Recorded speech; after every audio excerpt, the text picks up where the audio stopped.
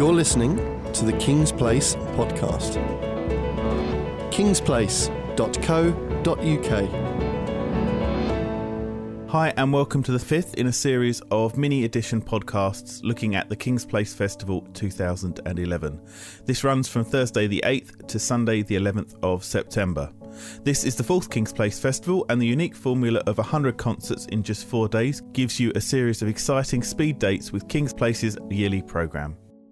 At this year's festival, pianist William Howard has put together 2 different programmes, one celebrating some true masterpieces from Chopin and Schumann, and then his second concert focuses on modern works written for piano over the last few decades from Judith Weir, Howard Skempton, Pavel Novak and Piera Hallowell. We were very kindly invited to William's house to meet up and discuss these upcoming performances. It's quite an interesting programme you put together for King's Place for this time round. I've always enjoyed putting together programmes for King's Place because I always feel the freedom to do really slightly different programmes, and I've always been encouraged to do interesting programmes there. And in this case, I've chosen 2 completely different aspects of my performing life as a pianist and gone for a programme of purely romantic piano works. And right next door to it is a programme of works that have been written for me over a 27-year period.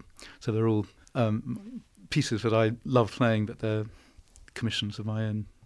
Let's start with the Chopin and the Schumann. How do you put your own mark on music that's obviously been played a lot and interpreted a lot of times before? It's a very good question indeed.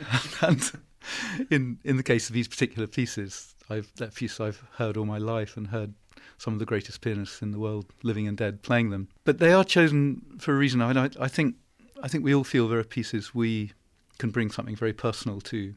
And I'm not saying I play these pieces better than Horowitz or someone, but I feel I bring something of my own to this repertoire. And for instance, the Chopin G minor ballade I started learning when I was 17, which was a very, very long time ago. And I've been performing it ever since. And I love this work so much. And I feel I've brought years of my own experience to it. Schumann Humoresque is slightly different, the other masterpiece of this programme, in that I feel it's one of Schumann's greatest works, but it's also it's a slightly neglected work. It's not one of the piano pieces that resurface again and again in programmes. I'm absolutely amazed how many people I know, not just listeners, but other pianists who don't know this work and have never heard it. There's a slight sort of sense of mission here. For me, it's an incredibly bold, adventurous work that's absolutely quintessential Schumann at his best, but also an incredibly adventurous work for the time it was written.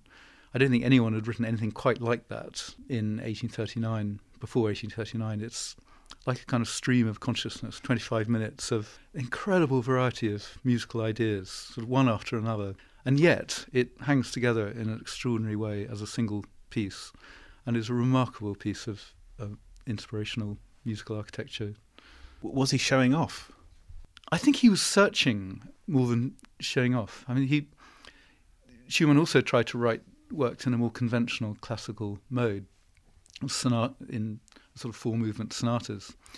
But I feel rather like with Chopin in the Ballade, where he allows the music to make its own architecture. I think in both cases, these composers come out at their strongest when the music takes on its own shape, and you get this combination of perfect structure with romantic freedom, which I think makes for a very powerful emotional experience for the listener. Is there a certain amount, especially with the Schumann, and obviously that's 25 minutes, is there a certain amount of physicality with these performances? I mean, 25 minutes sounds like quite a long time, but I mean, I'm also used to practicing at times for 8 or 9 hours a day if I need to. And I think part of training actually is building up stamina. If you only practice for half an hour a day, then you go into a concert for an hour and a half, when you're not preparing properly. Are there moments then when you're building up to emotionally then, or you're kind of, are the things that you're anticipating and trying to bring the audience along on this kind of journey? Absolutely. That's the whole essence of performing in this way. It's both the Chopin Ballade and the Schumann Humoresque. They take the audience on a kind of emotional journey, if you like. I mean, they tell a very powerful story. I hope. I mean, it's my intention is to develop this skill of taking the audience from the beginning of a piece to the end and making it sound like a complete whole. I'm sure in 20 years' time, I hope I'll be taking people on this journey in an even more effective way. I'm quite interested to know when you're sitting there and it's just you, the piano, the stage, and then you've got the audience, which I presume most of the time you can see. How do you actually get is it just a sense of how they're feeling about the music, or is the odd held breath or sigh or something which then you can kind of feed back into your performance as you're going along? Funny enough, as a pianist, being side on to the audience, I don't see them like a string player facing the audience might see them. But I'm very, very aware of the audience. And years ago, when I started performing, I used to think this was very subjective. It was in the mind. But I've more and more come to realise that it's not subjective at all. There's a very, very real feeling of connection with an audience. If it's not there, you have to fight harder to make that connection. If it is there, you can ride on the support and the energy of an audience. It's something that's irreplaceable, really. I don't feel I could ever play as well in my own practice at home as when you have an audience on your side listening, all those pairs of ears. And I actually have quite an interesting story. But the day when I realised that this wasn't a totally subjective experience was when I was playing with the Schubert Ensemble in Sri Lanka in a British Council hall, right on the edge of the jungle. I remember the performance going really well. We were playing a Mozart piano quartet, and I was really enjoying it. And suddenly, in the middle of the last movement, I felt the audience's energy draining away, almost like a plug had been pulled, and found myself really struggling to communicate the music. And as we came off after the performance, I said to my colleagues, what were we suddenly playing badly, or what went wrong? And they said, did you not see what happened? And I didn't, because I had the piano lid in the way. But apparently, in the middle of the last movement, a whole family of monkeys had come and stood in the open window of the hall and instantly distracted the audience, who I think were nervous they might bite or scratch or come into the hall. And it's absolutely true. At that moment, we lost the audience's attention. But I didn't realise the cause of it, and I assumed it was our playing. But that moment showed me that it wasn't, this sense of connection with an audience isn't just in the mind, it is something palpable that you can experience as a sort of physical entity. And I've just accepted it. It is a very, very important part of the equation of performing. Moving on then to away from the monkeys to the second concert, and it can't be underestimated the pleasure of performing a programme where the pieces have been written especially for you. You're absolutely right. I think I've been all through my performing life, I've enjoyed playing good music, but I haven't distinguished between music by living composers or dead composers. And I've been lucky enough to have a large number of pieces written for me and for my ensemble. Several dozen over my performing life. And this contact with composers is among the most rewarding things I've done in my performing life. It's been constantly stimulating and challenging, very challenging. Playing brand new works that you've never heard anyone else play before present its own challenge, but almost always infinitely rewarding. And it's a very particular pleasure to be able to put together a whole programme of works, written starting with the first piece I ever commissioned as a soloist in 1983 from Judith Weir, called The Art of Touching the Keyboard, which has since been played by dozens and dozens of other pianists. It's become very much a core repertoire piece for pianists. Finishing up with Piers Hallowell's Piani Latebre, which was written just last year, and I gave the premiere in London last June, so that's quite a recent work.